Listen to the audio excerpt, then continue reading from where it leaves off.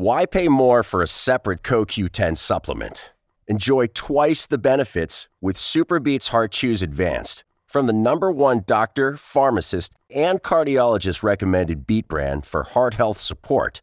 The new SuperBeets Heart Chews Advanced by Human is now infused with CoQ10. That's essentially like getting CoQ10 for free. Our powerful blend of beetroot, grapeseed extract, and CoQ10 ingredients support nitric oxide production, healthy blood pressure, healthy CoQ10 levels, and heart-healthy energy with 2 tasty chews a day. Plus, SuperBeets Heart Chews Advance are plant-based, so you get heart-healthy energy without stimulants. For a limited time, get a free 30-day supply of SuperBeets Heart Chews on all bundles and 15% off your first order by going to radiobeats.com and using promo code DEAL. That's radio, BEETS.com, code DEAL. Sick of being upsold at gyms? My guy, you're currently a base member? For $90 more, I can upgrade you to our Shred membership. For $130 more, you'll be a Swole member. And for just $300 more, you'll reach Sweat Platinum. At Planet Fitness, you'll get energy without the upsell. Never pushy, always free fitness training and equipment for every workout. It's fitness that fits your budget. Join Planet Fitness for just $1 down and $10 a month. Cancel anytime. Deal ends Friday, May 10th. See Home Club for details. With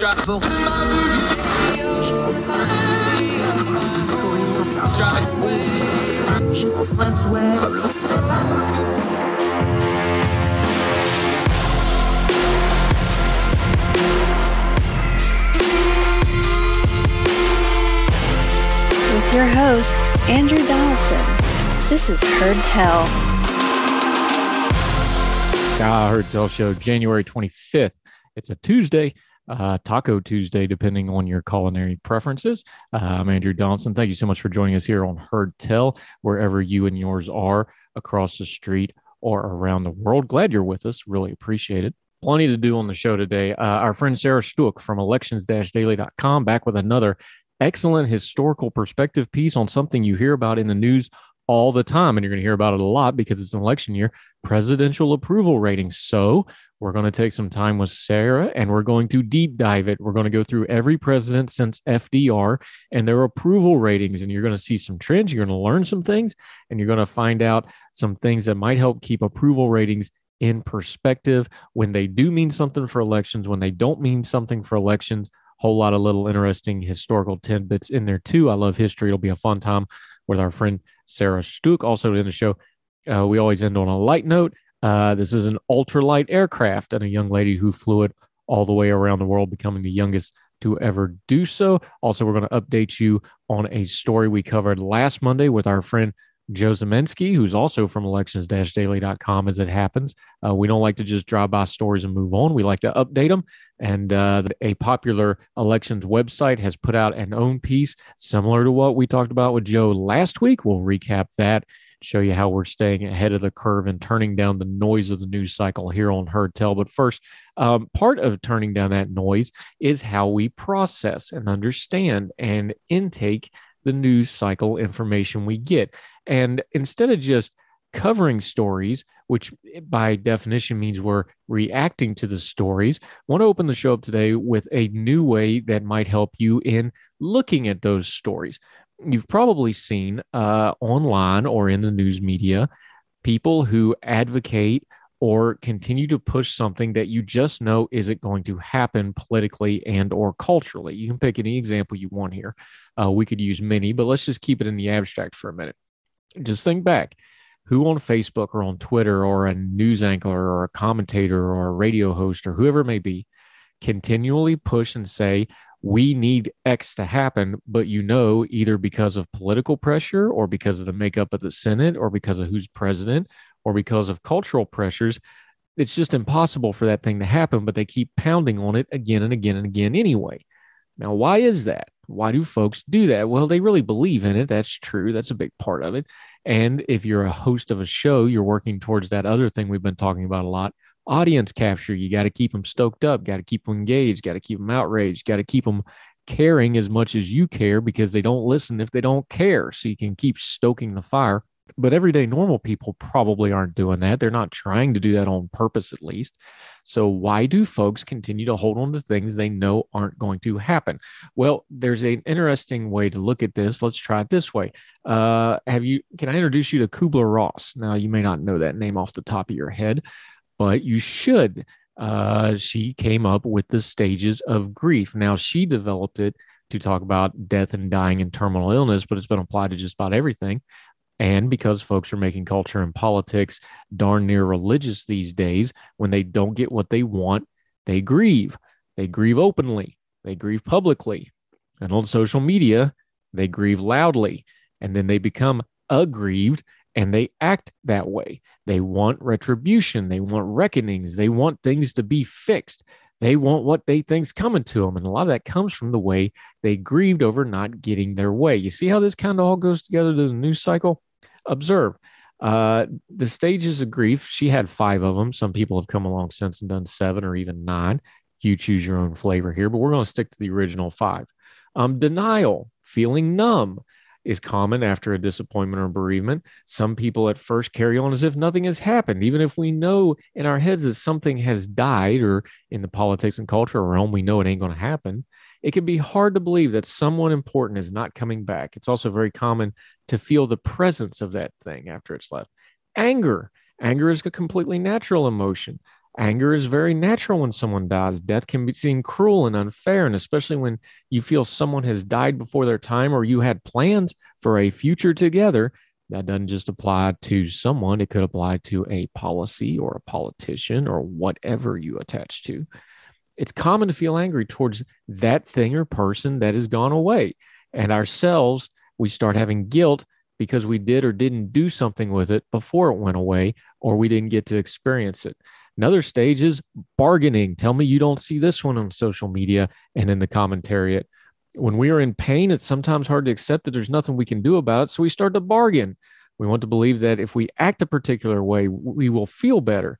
It's also common to cry out and try to make a deal with God or other religious beings to try to, well, if I do this, will you give me this? We find ourselves going over and over things that happened in the past and asking a lot of what if questions, wishing we could go back and change things. Did we not just watch this all year with some major pieces of legislation like, well, if we do this and we do that and we do this, and if we can make this person stand on their head for 10 minutes in the corner and realize the error of their ways and that and that. By the way, folks, any plan that has more than one what if to make it work isn't a plan, it's a hope. But anyway, back. Bargaining. Depression is another of the 5 stages of grief. Tell me you don't see this one online constantly. Sadness and longing at what we think of most often when we think about grief. This pain can be very intense and come in waves after many months or even years. Life can feel like it no longer holds meaning, which can be very scary. Oh, haven't we seen people after elections or after an electoral defeat or a policy defeat or a cultural defeat or a judicial defeat through the Supreme Court, and they have depression and sadness and longing, and what does it all mean? You see that all over social media. I think that one works. The 5th of the stages of grief is the one that is probably used the least: acceptance. Grief comes in waves and can feel like nothing will ever be right again, but gradually, most people find that the pain eases and it is possible to accept what has happened. We may never get over the death of someone precious, but we can learn to live again, and we'll keep the memories of what we were lost close to us. Now, Kubler-Ross points out, and as does this article, we're using this out of cruise.org.uk. You can find it all over the place, though. The 5 stages of grief and Kubler-Ross in general. She made a point to make sure you understand that these are nonlinear. In fact, reading from the piece, people can experience these aspects of grief at different times, as they do not happen in one particular order. You might not experience all of them, and you might find some feelings are quite different with different bereavements.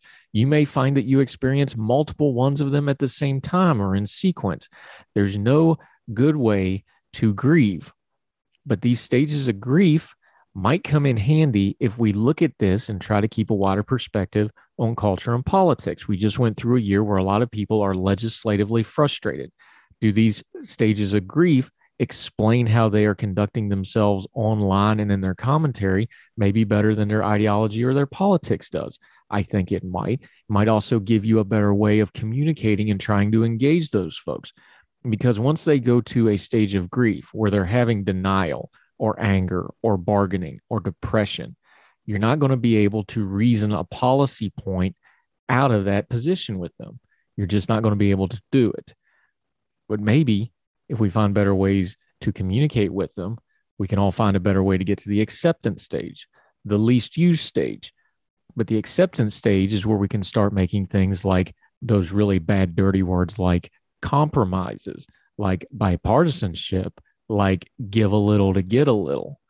But you can't do that kind of good faith bargaining without getting to the acceptance stage of what's going on, accepting the electoral reality of things, accepting what you can and cannot get done today, accepting that maybe you take a little bit of good that may not be the revolutionary good you want, but it's still a step forward instead of sitting on your high horse and getting nothing good at all and passing the buck to another day while you sit in your self-righteous grievement thinking that you've accomplished something. Just an idea. Maybe we should look at politics a little bit more this way, because this is how people act. And politics and culture is just a study in people. So next time when you see people acting irrationally online, instead of trying to apply politics and policy and ideology to them, maybe apply the 5 stages of grief to them, because I'm betting they got 4 of them that you can dig into. And they're probably not handling that acceptance one very well. And maybe we can help them get there, or at least make sure that we're at the acceptance stage for the things that we can't change. That serenity prayer goes both ways, and we should all be praying it more often. More Heard Tell right after this.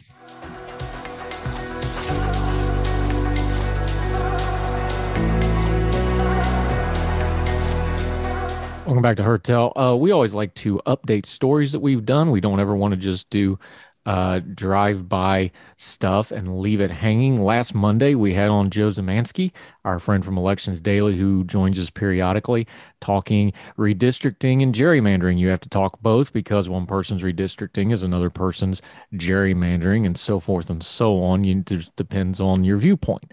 Well, update, 538, the well-known election website, being a week behind us, came to basically the same conclusions about these election committees that Joe Zemansky said. And at the end of the piece, they conclude this way: since gerrymandering became a household phrase over the past decade, reformers have touted redistricting commissions as the solution, reading from 538.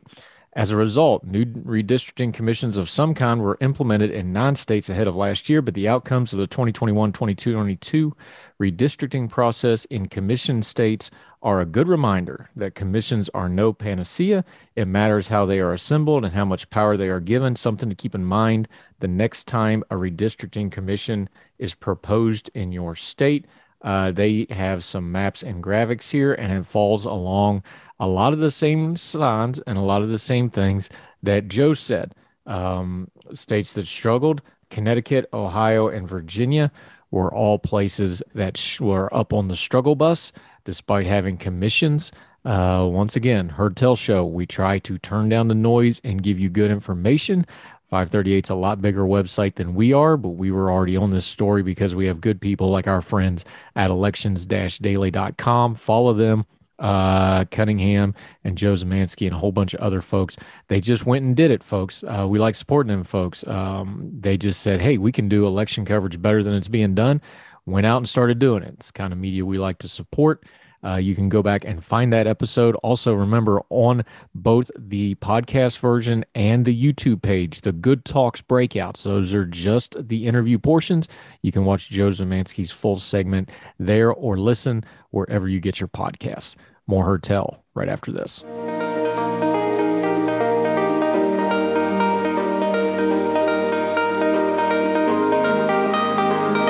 Heard Tell Show, and she is back. I hope to make her a regular because she does such great work. She's got another piece out in Elections Daily, another one of these great historical perspective pieces. Sarah Stuck, how are you, my friend?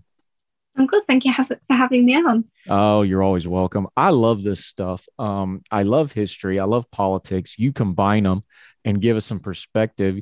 This time you're writing in elections-daily.com, a history of presidential approval ratings.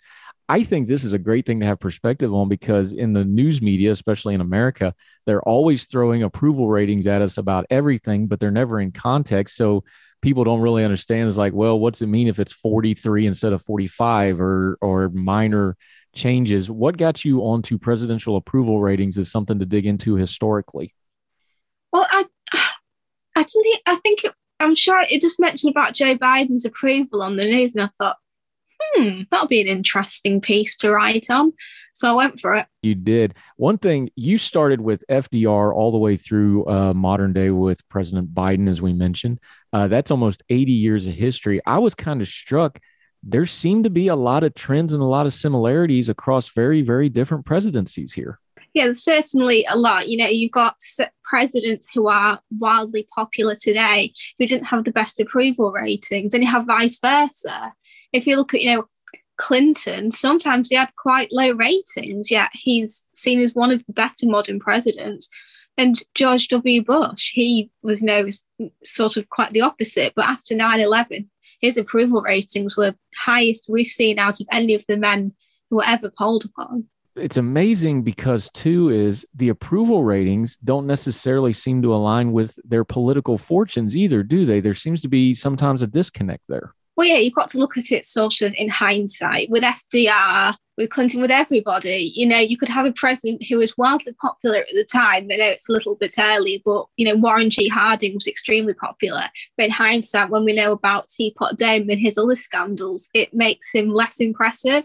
Then, if you're not there during the time, the president can be doing great, phenomenal things, but people at the time might not approve. Civil rights legislation, people at the time might not have approved, but today we realize how good a thing that was. Yeah, Sarah Stook joining us, writing in Elections Daily. Let's just start with FDR because we had to sit through what I think is nonsense. They tried to compare Biden's agenda to FDR, but one of the reasons I thought that was nonsense and just a bunch of noise was not only his approval rating, he had like 2/3 majorities in Congress. He had total control of the United States government. Also, of course, World War II is a little bit different circumstances where the government took over large portions of the country. So we'll factor that in. His lowest approval rating was only like 48%. And that's an approval rating our current president would just be over the moon to even reach right at the moment. Exactly. Historians are a little bit more touchy on FDR, especially conservative historians who don't like government overreach. But when you're in a Great Depression, when you've got a war killing millions of people, I think people are a little more receptive to the president. They can say, okay, we'll let it slide because it's unusual circumstances. If he'd been a peacetime president with a booming economy, I think it would have been different. I think he was just incredibly lucky to come at a time where his big government agenda was seen as acceptable. Yeah. And of course, we have hindsight that some folks back then didn't have. Of course, the media was very different. So we know about things like Japanese internment. We know about some of the darker stuff that involved FDR, but his approval rating pretty steady, highest of 84 and the lowest of 48%. And that's in line with where historians rank him as, whether you call him the best or not, certainly one of the most impactful presidencies of the modern era. Yeah, he's definitely probably historians usually rate him top 3 along with Washington and Lincoln. Let's just work backwards here. Let's talk about his successor, Harry S. Truman. Truman almost seems to get lost in the shuffle when we talk about presidencies, but a lot of important stuff happened in the late 40s, early 50s during his reign. He was president from 45 to 53. A lot of people just jump straight to Ike and then, of course, JFK. A lot of important stuff happened under Truman. How is his approval ratings when he was actually president, though? How did the people see him? Well, initially, I think there was a lot of goodwill because, he's coming off the back of FDR, who'd been president for as long as most Americans could remember. But when he started, mishandling Korea and other aspects, when the economy still wasn't, going the way it was, parallel to today, like you said, he's kind of forgotten in favour of Ike. But back then, I think people probably would have been the same. He was a placeholder president. He won one election in his own stead. He only got in because FDR had the misfortune of dying, which is what every vice president wants, either the Senate to stop working or the president's heart. Truman did something, though, that in hindsight would be very, very modern. He he got into a media fight with a really popular figure. You know, today this would be on Twitter and network news, but back then it was newspapers and radio, of course. His firing of MacArthur was kind of one of the turning points of his presidency. MacArthur, of course, the World War II hero, wildly popular. This would be a very modern problem. He picked a media fight and it hurt him in his approval ratings. Yeah, it definitely feels like something maybe Trump would do. But yeah, with hindsight, you know, historians say it was a good idea, but that's why his approval rating was so low when he left office. He could have run for another term, but he decided it's not worth the risk. He wasn't going to win, so he didn't put up a fight. He didn't bother. But when you're the president versus a war heroes tend to come out on top because they're non-partisan and they win wars. What more can you really go for with that? Yeah. Now, to be fair to Truman, he fired him because MacArthur wanted to nuke China. So let's just, let's be fair and factor that in. In hindsight, thinking, probably not the best idea in the world. Sure. And there is some folks that probably in hindsight wish he would have done that, but let's not go down that rabbit hole. Talking to Sarah Stook. Let's just go to Ike then. Dwight D. Eisenhower, hero of World War II.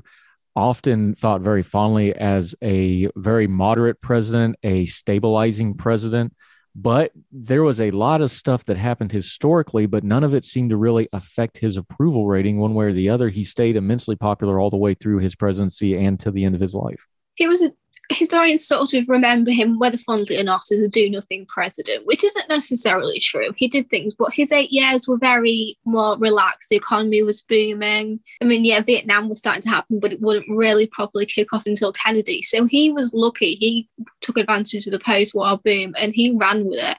You know, being a hero of World War II, that will take you to places. Hence why both parties courted him to run for president after the war, and he eventually chose the Republicans. He could have chosen the Democrats and still been as successful. And I think presidents back then, I think people didn't mind if they were a bit more hands-off, whereas nowadays, I think it's the opposite. If a president is too hands-off, then people don't like it. Something for the modern age that people don't know about Ike is the polio crisis reached its apex under his presidency. They actually, something for our modern time, talking about vaccines and stuff, they actually screwed up the polio vaccine. They put the live virus in. People actually died. Children died because of this. And he had to go on the radio and this fledgling thing called TV and calm the country down. When you're talking about approval ratings, those things really matter in big historical moments like that, something that's now almost completely forgotten. But can you imagine today if we had put out a coronavirus virus with a live virus in it, would the president be able to just calm the country down like that? Well, Eisenhower was lucky that he didn't have a lot of television or social media, which is, I think that factors in approval ratings a lot. Like you said about FDR, things were different. People didn't know about his disability, for example. All the murky stuff was hidden away. Now it's warts and all, which I think definitely impacts how people see presidents because there's so much exposure in a way that we probably didn't have back then. Yeah, this is true. Talking to Sarah Stook. And that brings us to probably the first modern media president. JFK, of course, famously first television debate. Darling of the media, obviously photogenic, obviously very charismatic. How did his approval ratings go? We know he was assassinated, and that's going to skew it in history somewhat. But when he was actually president, how was his approval ratings as kind of the first modern media-driven presidency? He had some really high approval ratings, one of the highest averages, because, like I said, he was young, he was charismatic, he represented a new generation. Right, to put it in perspective, Eisenhower was born in 1890, JFK was born in 1917, big age gap. Jackie Kennedy born in 1929, I think maybe Eisenhower was 1894 and 96, one or two, so still a big age gap. And he had some really major things happen. Bay of Pigs, which failed. We have the Cuban Missile Crisis, which I've read a book about recently, and you don't realise how close it came to nuclear war. Like it was lucky, very lucky. And Kennedy was high throughout most of it, which isn't well known because he had a lot of ailments and he was, high as a kite during it, which is a bit worrying. But, he was young, charismatic, and then he had a lot of tragedies. His son Patrick died 3 days after birth in 1963. And I thought, poor President, poor Mrs. Kennedy having to lose out. He had a lot of reason for people to have sympathy for him. And also the fact that he was a very poorly bloke. I mean, understand a war injury, you can understand. But all the illnesses he had, like Addison's disease, there's a reason why the Nixon campaign tried to get hold of those records, because that would have screwed his presidential candidacy completely. But he is well regarded by historians today, something I don't believe should be the case. I'm a little more iffy on him, but it reflects perfectly his high ratings versus what historians think of him. Yeah, and people don't realize how bad his health was. In fact, the assassination video, the reason he falls so awkwardly in the car and it looks like he's propped up is because he's wearing that heavy back brace. He had days he could not walk as president. That was all hidden from the media. So those things all go into approval ratings. Interesting historical stuff with Sarah Stook. We're going to continue going through the presidencies. Her excellent article in elections-daily.com. More on Heard Tell with Sarah Stook right after this.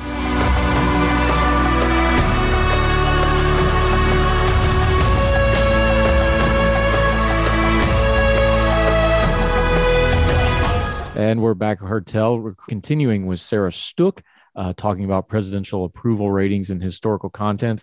All right, a guy that I really find fascinating, Trump before Trump, even though he was a Democrat and Republican, I mean in mannerisms and the way he conducted himself personally. Lyndon Baines Johnson, fiery figure, charismatic figure, big personality, and big swings in his approval ratings during his presidency, weren't there? Huge swings. You know, he came off the back of JFK, which everybody felt sympathy for, because LBJ always said that he wanted to be president, but not in the circumstances he came to be, unless you believe he was involved in the assassination, which quite a few people, including Bobby Kennedy, did. He started off very popular. He used the goodwill of JFK's assassination to push the Civil Rights Act, which I believe, had that not happened, would have pushed it back. It would have still happened, but it would have been a couple of years at the very least. Ending his presidency is one of the most unpopular in the memory of all Americans. He could have run for another term, and he initially planned to, but I never expected him to until he decided and announced that he wasn't going to run. And people did not expect that, even though he was extremely popular. It was just thought an incumbent could run. It was fine. So we went from a hero in the domestic front, you know, expanding welfare, state Medicare, Medicaid, civil rights, to his foreign policy, which was an absolute shambles, because we all regard Vietnam today as a huge failure. And he played a big part in pushing it forward, which I think also probably hastened the end of his life. He did die only a few years after he left the presidency at quite a youngish age. And I think if it hadn't been for all that, and if he'd been a bit healthier, he would have lived longer. And I think those approvals, they weighed on his mind, which you wouldn't expect from such a boisterous figure. But I think deep down, he really hated the fact that he was disliked. Yeah, but he was out of his element as president, because remember, he was a master of the Senate. He was very, very powerful, probably the most powerful politician in the country in the Senate. So when he elevated to the presidency, even though I'm sure he wanted it ambition-wise, it really wasn't going to his strong suits as a person. And it really, really showed in his approval rating in the end of his presidency, not going well and being one of the few presidents to not run for re-election when he could have. Exactly. You know, like you said, he was a master of politics. He could get bills through like there was no tomorrow. He called it the Johnson treatment because he was very tall. He was 6'4". He would stand over other politicians who would most likely be shorter than him, glare at him. He knew how to work the Senate. Vice presidency probably took a lot of convincing, because nobody wants to be vice president. It's pretty irrelevant unless, you know, the president's heartbeat stops, which luckily for LBJ and not for LBJ and unluckily for JFK happened. But I agree, he would have, I think, had he not been vice president or president, he would have been remembered a lot more fondly. But unfortunately, he had so the mispleasure, which is a very strange thing to say about someone becoming president. Yeah, and of course, his follow-up predecessor, talking to Sarah Stook about her excellent article about presidential approval ratings. I love getting this broad perspective on something we hear about almost every day. I think this is healthy. You got to talk about Nixon, though. Nixon is, of course, our only president to resign. Something in your neck of the woods in the UK, that's actually the way most of your leaders and prime ministers exit office. You may be getting ready to do it again, depending on how an inquiry goes next week, like we talked about with our friend Portia earlier last week. But This is very uncommon in the American system. So to have a president and LBJ who passed on running, and then you have Nixon who resigns in disgrace over Watergate, obviously that would affect his approval ratings greatly. And it was kind of a shock to the presidential system as far as how the office was perceived in American history at that time. Exactly. He was never, people say he was Trump before Trump, but he was a very dour man. He was a family man in a way I don't think maybe Trump really is. He was very bored. He wasn't a showman like Trump was. And I think actually you could compare Trump more to Andrew Jackson, but that's another matter entirely. Yeah, Trump was not a Quaker like Nixon, that's for sure. Oh, yeah. He was a fascinating figure. I think had it not been for Watergate and maybe a few other things, he probably would have been remembered as a great man. He was very good on civil rights. He was very racist like LBJ was. I'm not going to pretend he was this paragon of virtue, but he was pretty good on Native American rights. He did a lot for the environment. Relations with China improved immeasurably. But his hubris got the better of him. He still won that election in 1972, 49 out of 50 states, which is something we will never see again. Absolutely no way could you imagine, say, California voting Republican. Wouldn't happen, nada. But his approval rating was still low when he left, but it wasn't as low as one would expect. You'd expect it to be a lot lower than it was, yet people still had high regard for him. It's just that he had to jump before he was pushed because he knew time was running out for him. And he was smart enough to know, if I stay on, it will be humiliation for me, for my family. Of course, the guy that had to clean that mess up was Gerald Ford, not remembered as a great president, but respected as a great man individually, a man of high character, probably exactly the man the country needed in the moment. And that reflects in his approval ratings, which were quite high, even though, again, he only had the one term. He didn't get elected. He was defeated in his bid to win the White House on his own. But even in losing, again, it doesn't match up politically. His approval rating was actually pretty good, all things considered, even though politically he's seen as a failure as a president. The 1976 election, him versus Carter, was actually a lot closer than it should have been. It should have been a landslide for Carter, but it was pretty even election. It was just things weren't great economically, and Ford had maybe messed up by pardoning Nixon. But like you said, he was popular. When Spiro Agnew was about to resign, all the Republican leaders said the only man we will accept as vice president is Gerald Ford because everybody likes him. He's a good bloke, but it also worked out well. But Gerald Ford was unfortunate that his wife had better approval ratings than him. Betty Ford was noted saying she'd kill to have her approval ratings given to her husband. But like I said, is loved as a man, but a good man doesn't necessarily make a good president, as we've seen with Jimmy Carter and many others. Yeah, and Carter is another one of those. He gets dinged for the economic collapse of the late 70s, even though a lot of that was on things that Nixon had done with things like price control and then the petroleum. Then he had world events that kind of overtook him, and he wasn't up to the moment, just to be fair to him. But he's another one. Approval ratings probably not as bad as people think because of the way they talk about him. He's respected for all his humanitarian work since he left office. So we have another one of these good man but bad president kind of situations. Exactly. Like you said, it doesn't matter if the president before you did it, you're going to get blamed for the current situation. And that's true with every single president. So it's not unique to Carter. I think he meant well. But when you look at the Iranian hostage crisis, for example, and the failure to bring them back, especially when there was a secret mission to do it and several military men were killed, that messes it up. People don't like seeing Americans in distress and military men killed, as we will maybe talk about a little bit with Biden in Afghanistan. And foreign policy is where a president can sink or swim. LBJ is widely reviled for his foreign policy, whereas it was the savior of George H.W. Bush. And in domestic policy, he brought a couple of new cabinet positions, education and energy being two. But when you've got a petrol crisis, when people are queuing all day long, then, you're going to get blamed. Yeah, that'll happen. We're talking to Sarah Stokes. She has an excellent piece on elections-daily.com. We're going to take one more quick break and then finish up. We're in the modern era. Reagan, both Bushes, Clinton, and, of course, Trump and Biden. We'll finish up with her right after this.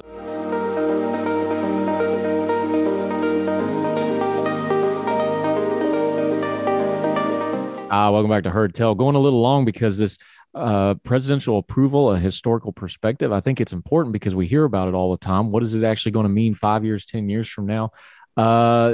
This is kind of the big one when you talk about popular presidents. Ronald Reagan, beloved, adored, borderline worshipped on the right. Folks on the left don't see him quite that well, but obviously one of the more popular presidents, won handily both elections, both basically landslides, and his approval ratings look exactly like you would think for a historic figure like Ronald Reagan, don't they? They're not as high as one would expect, but you've also got to factor in he's a popular president and he is rated quite highly by historians. But, there are still people who, don't like him, which is true for any president. But you get a lot of very nasty comments online about him in the way that maybe Margaret Thatcher would get the same kind of things in the UK. He was pretty much Teflon Ron, though. He was extremely charismatic, helped by his actor training. He was likable. He was absolutely devoted to his wife. But even Iran-Contra, it's known that he probably maybe knew about it. He didn't approve of it, kind of in Nixon Watergate, but it was passed off to other people because Reagan was a hands-off kind of guy. There is a good chance he maybe didn't know about it. It was Oliver North and all the other people that could be blamed.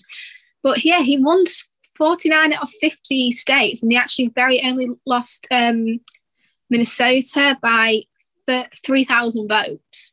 So he could have got the 50-50 without DC, which, again, would not happen today, but very impressive. And approval ratings can lie, but at the time that it happened, he was clearly popular. Was it down to Mondale being a sort of bad candidate? Not necessarily. I don't think he was a bad candidate at all. But Reagan was just very good. He was Teflon Ron, which I think definitely worked in his favour. I still think there are Democrats today that like him, Reagan Democrats. Obviously, they want really left-wing people like Bernie Sanders and Elizabeth Warren won't, but I still think there's that respect for him because how can you get 49 out of 50 states without a few Democrats liking you? Yeah. A figure I find fascinating talking to Sarah Stuck, George H.W. Bush, a one-term president, which is somewhat unusual at the time. Trump has managed to do that now, but it was kind of surprising when Clinton kind of came out of nowhere and beat him. But he had a war. You talk over and over again in this piece that having a war that's successful is really good for your presidential approval rating. He had one of those. But here you go again, had pretty high approval ratings at one point, at the time, record approval ratings at one time, but only became a one-term president. And his presidency is kind of seen shaky, if not as incomplete, I would say. George H.W. Bush and his approval ratings, how's it look historically?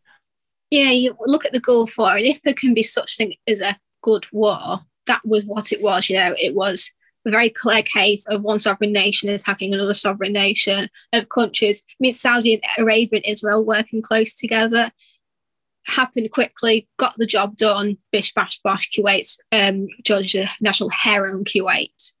So that's, a good war. That's popular. That's good. Then he contracted with his domestic policy. Read my lips, no new taxes, which made him very popular on the right, which is something you don't really want when that is your base. And the economy, he was a well-off guy. He was probably a nice guy. He just wasn't really in touch with the common people. I've seen it when he was looking at his watch in the famous debate with Ross Perot and Bill Clinton, and he couldn't explain how the national deficit had affected him. He was another one where he's sort of ridden on Reagan's coattails a bit, even though the two weren't close at all. And, Bill Clinton, he came out of nowhere, but I think a lot of Democrats would have beaten him in 1992, sadly or gladly, depending on your political position. Talking to Sarah Stuck, I actually took my two younger children, and we actually went through the line at his state funeral in the Rotunda.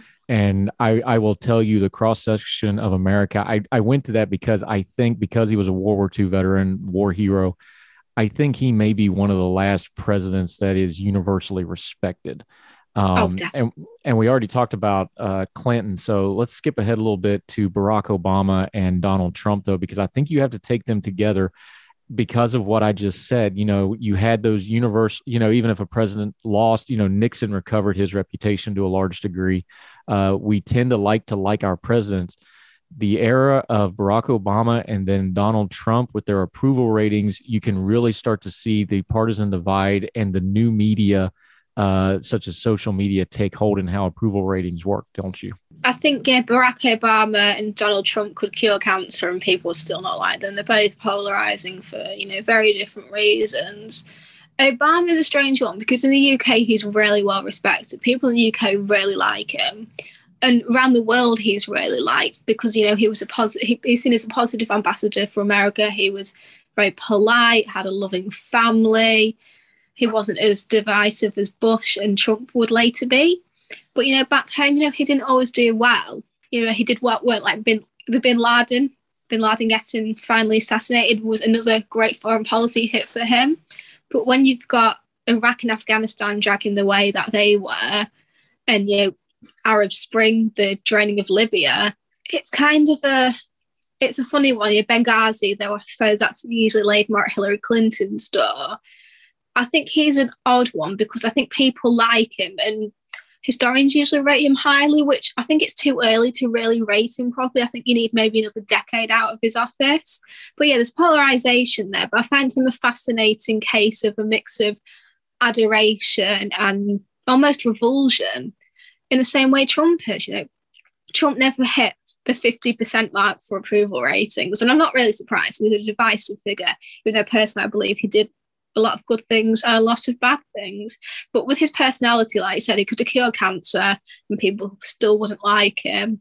So I think that's when approval ratings start to get a bit tricky because can you really judge it when people are just saying, oh, it's Trump, he can't do anything right? Sarah Stook joining us talking presidential approval ratings. That gets us up to the modern era because we may or may not be done with Donald Trump. We'll have to wait and see how that plays out. President Biden started out decently high. He was up, around the 60s when he first came into office. He's flirted with the 30s now. What is the proper way when we see day after day, every couple of months, we get these approval ratings? They're all usually in concert with the political moment. What's the proper historical context? Now that we went through all these presidents, when we see that graphic on the news, what's the proper perspective to keep that in, do you think, as we go through the Biden administration? Well, there's some things that are always going to be classed as horrific. The Afghanistan withdrawal, there's no good way of looking at it beyond American soldiers getting out of Afghanistan with all the chaos that's happened. I did write an article for another publication because it's a year today since he was inaugurated, so I wrote an article about the 1 year. But there are some things in perspective. In 10 years, we might praise Biden for how well he handled the COVID crisis.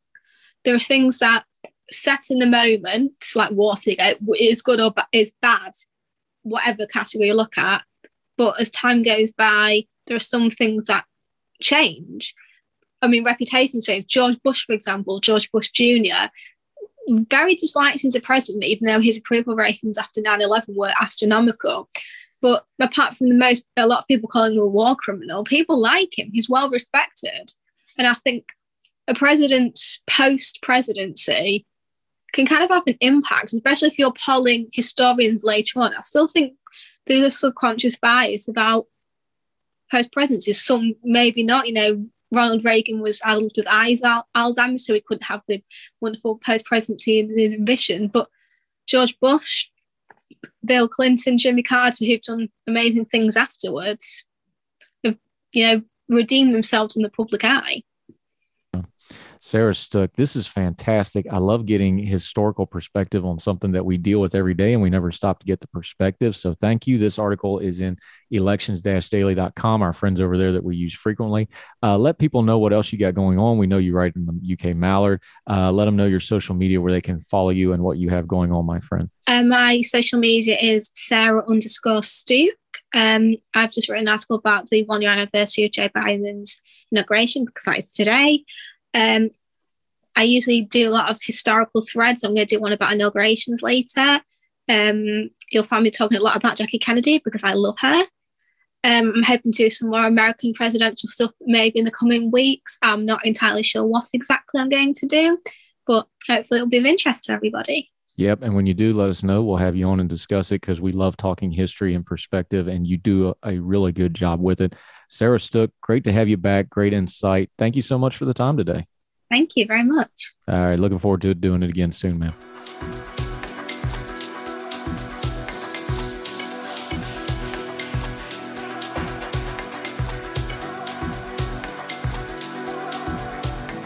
Heard Tell Show. As you know, we always like to try to end on a little bit of a lighter or happier note. This is a cool story. You know, I'm an av geek. I wanted to be a pilot when I was younger, got to fly planes a little bit. I love aviation. So this is a fun story. Teenage pilot Zara Rutherford completes solo round the world record. She becomes the youngest person to ever do it at 19 years of age. From the BBC, Zara Rutherford landed in some town that I cannot pronounce in Belgium 2 months later than planned as a result of adverse weather during the trip. She spent a month stuck in Nome, Alaska, and 41 days in Russia on her return to Belgium. The former pupil of St. Swithin School, Winchester, was greeted by her family, journalists, and well-wishers. She was accompanied in her landing by 4 planes from the Belgian Red Devils aerobatic display team. After landing, she wrapped herself in the British and Belgian flags and told reporters, "It's just crazy. I haven't quite processed this yet." She told a press conference she was so glad she took the challenge of flying 32,000 miles. The hardest part was flying over Siberia, she said. It's the extreme cold, and if the engine was to stall, I'd be hours away from rescue. I'm not sure I would have survived. I'm looking forward to telling people about my experiences, encouraging people to try to do something crazy with your lives. If you have an opportunity, go for it. The circumnavigation included more than 60 stops across 5 continents and began on 18 August. The British-Belgian aviator, whose parents are both pilots, said she hoped to inspire other girls to get into STEM occupations. The challenge was made possible by sponsors, including her former school and Shark, the Slovakian manufacturer of her Shark ultralight aircraft. Her former school was among the first to congratulate Zara, tweeting it was super proud of her achievement. Previously, the youngest woman to fly solo around the world was American Shasta Waits, who was 30 at the time of her challenge in 2017. The youngest male record holder was 18 at the beginning. The youngest woman to complete the challenge, Miss Rutherford, is the first woman to circumnavigate the world in a microlight and the first Belgian to circumnavigate the world solo by air. It was expected to take 3 months, but numerous weather delays had a knock-on effect and caused her Russian visa to expire as the Siberian winter approached. When she arrived in Nome, only 3 of the 39 flights had gone to plan, and she had to wait while her passport was relayed by air to the Russian consulate in Houston. But even with her new visa, she was further 3 weeks before she could cross the Bering Strait. During a video update posted on Instagram, she said, "It is negative 18 Celsius and my hands are literally so cold. I've been here for almost a month. I've been keeping busy. I've been applying to universities and keeping the plane ready to go. The weather hasn't been great every time. Either Russia has been looking bad or Nome has been looking bad. Once in Siberia, where the temperatures were as low as negative 35 Celsius on the ground and 20 Celsius in the air. A mechanic blocked up some of the air intakes on her aircraft to keep the engines warm in the extreme cold. But despite all the challenges, Miss Rutherford completed her task despite the setbacks and spending Christmas and New Year's away from her family. The teenager appeared happy and smiling in her Instagram updates. It took her 155 days to circumnavigate the Earth. You really need to go look at the pictures, bbc.com. Also, various other outlets. This isn't even a full-blown airplane. This is a microlight aircraft. It is extremely small. This is quite an accomplishment and good on her. Very cool stuff. Congratulations to Zara Rutherford. Comes from a family of pilots, by the way, if you're wondering where she got her leg up. Gave her a little bit of a head start. That'll do it for Heard Tell. We sure appreciate you. Make sure you reach out to the show. Let us know what you're thinking, what you're feeling. You got questions, comments, epistles, want to share them. Keep your bearing. Be nice. We'd love to have them. Might even share them on the show. Make them a segment. You never know. Send them in. HeardTellShow@gmail.com. HeardTellShow at the Twitter. You can reach us either which way. My Twitter handle for the fire, it's on the graphics below at the beginning of each segment. Our guests, we always put their Twitter handles on there. Make sure you're following and supporting them. We love having them on. Make sure you give them your support. So that'll do it for Heard Tell today. Wherever you are, we hope you and yours are well. We hope you are well fed. And we'll see you again tomorrow for more Heard Tell. All the music on Heard Tell is provided under a Creative Content license from MonsterCat.com. Somos la máquina.